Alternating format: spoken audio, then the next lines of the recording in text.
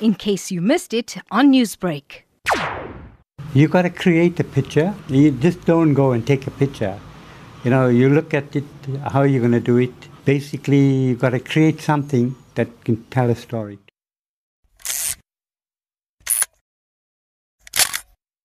Born in 1949 in Pietermaritzburg, Niney Ruthnam was fascinated with photography after receiving a simple Kodak camera. Niney was barely 10 years old at the time and took pride in trying to find the perfect picture, favoring action shots in his work. Those formative years played a pivotal role in his career as he would go on to work for some of KZN's biggest news publications. Discussing his career, Niney says that his first proper job came at the age of 19 when he was employed at independent newspapers. While I was in Pietermaritzburg, my dad had, lost his job, and we had a seafood business there in Pietermaritzburg, which was all gone down the drain. We had to come back to Durban, where we lived in Jacobs Road. From Jacobs Road, we, went to the old school in Mobeni.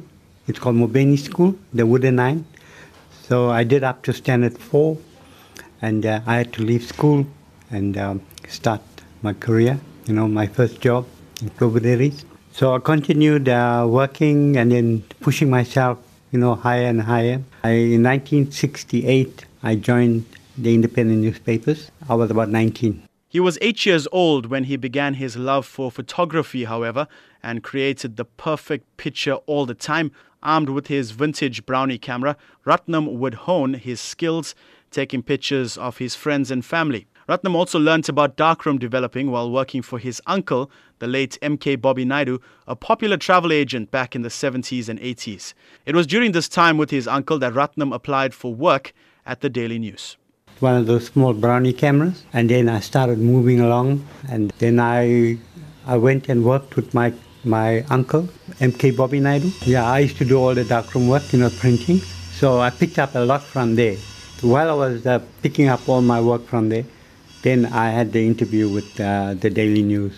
Having worked at the Daily News, the Sunday Tribune, the Post, Ilanga Isolezwe, Saturday Independent, Sunday Times and various magazines and sporting newsletters, Ruthnam worked with some of the finest journalists and photographers that the country has ever seen. While he says that he enjoyed working wherever he was, Ruthnam cites his time at the Post newspaper as the most productive of his career.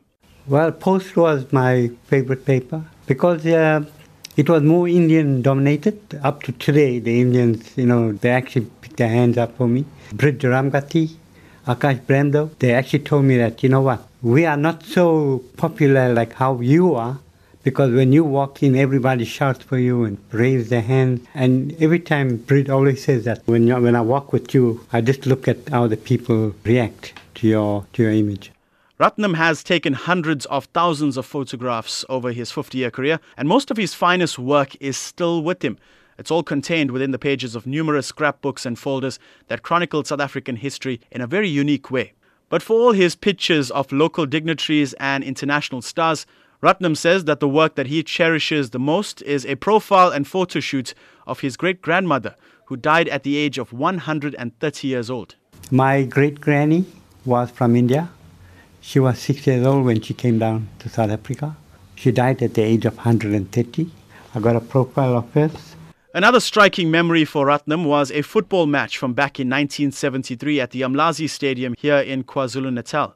In front of 60,000 people, Ruthnam was the victim of abuse from angry supporters in a scene very much akin to what was seen at the Moses Mabhida Stadium in 2018. I had a driver that used to come pick me up. So we go and spend the whole afternoon at the games. You as an Indian going into an African township, it's life and death. So I went through all that and, as a brave person, stood my grounds. But I was protected by the police, and the police said, be careful. They were calling you all these funny names, what you're doing in our territory. To hear all that, it was very scary. Now, these days, Ruthnam is still active in photography, albeit in a very different way. Niney has embraced technology, and instead of dusting off his professional DSLR camera, he uses his high-resolution camera phone. Ruthnam also admitted that while professional photography may be a dying art in the social media age, it is easier than ever to get in the field of photography nowadays. It's gone more modern, with our big cameras. The quality, sometimes it's not 100. With focus type camera, you get you can do a blow up. If the cell phones can take good pictures, I don't think there's any problem there. You're right that photography is actually dying with the cell phones.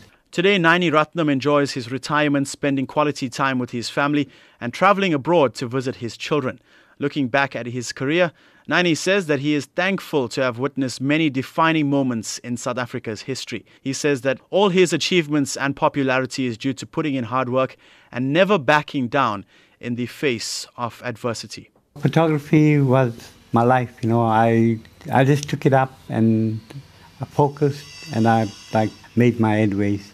And I'm proud today that I achieved a lot of awards. I'm in awards from the church people, from the Muslim community. I've been receiving a lot of awards because of my good work, profession, the love and friendship. So it took me to where I am today.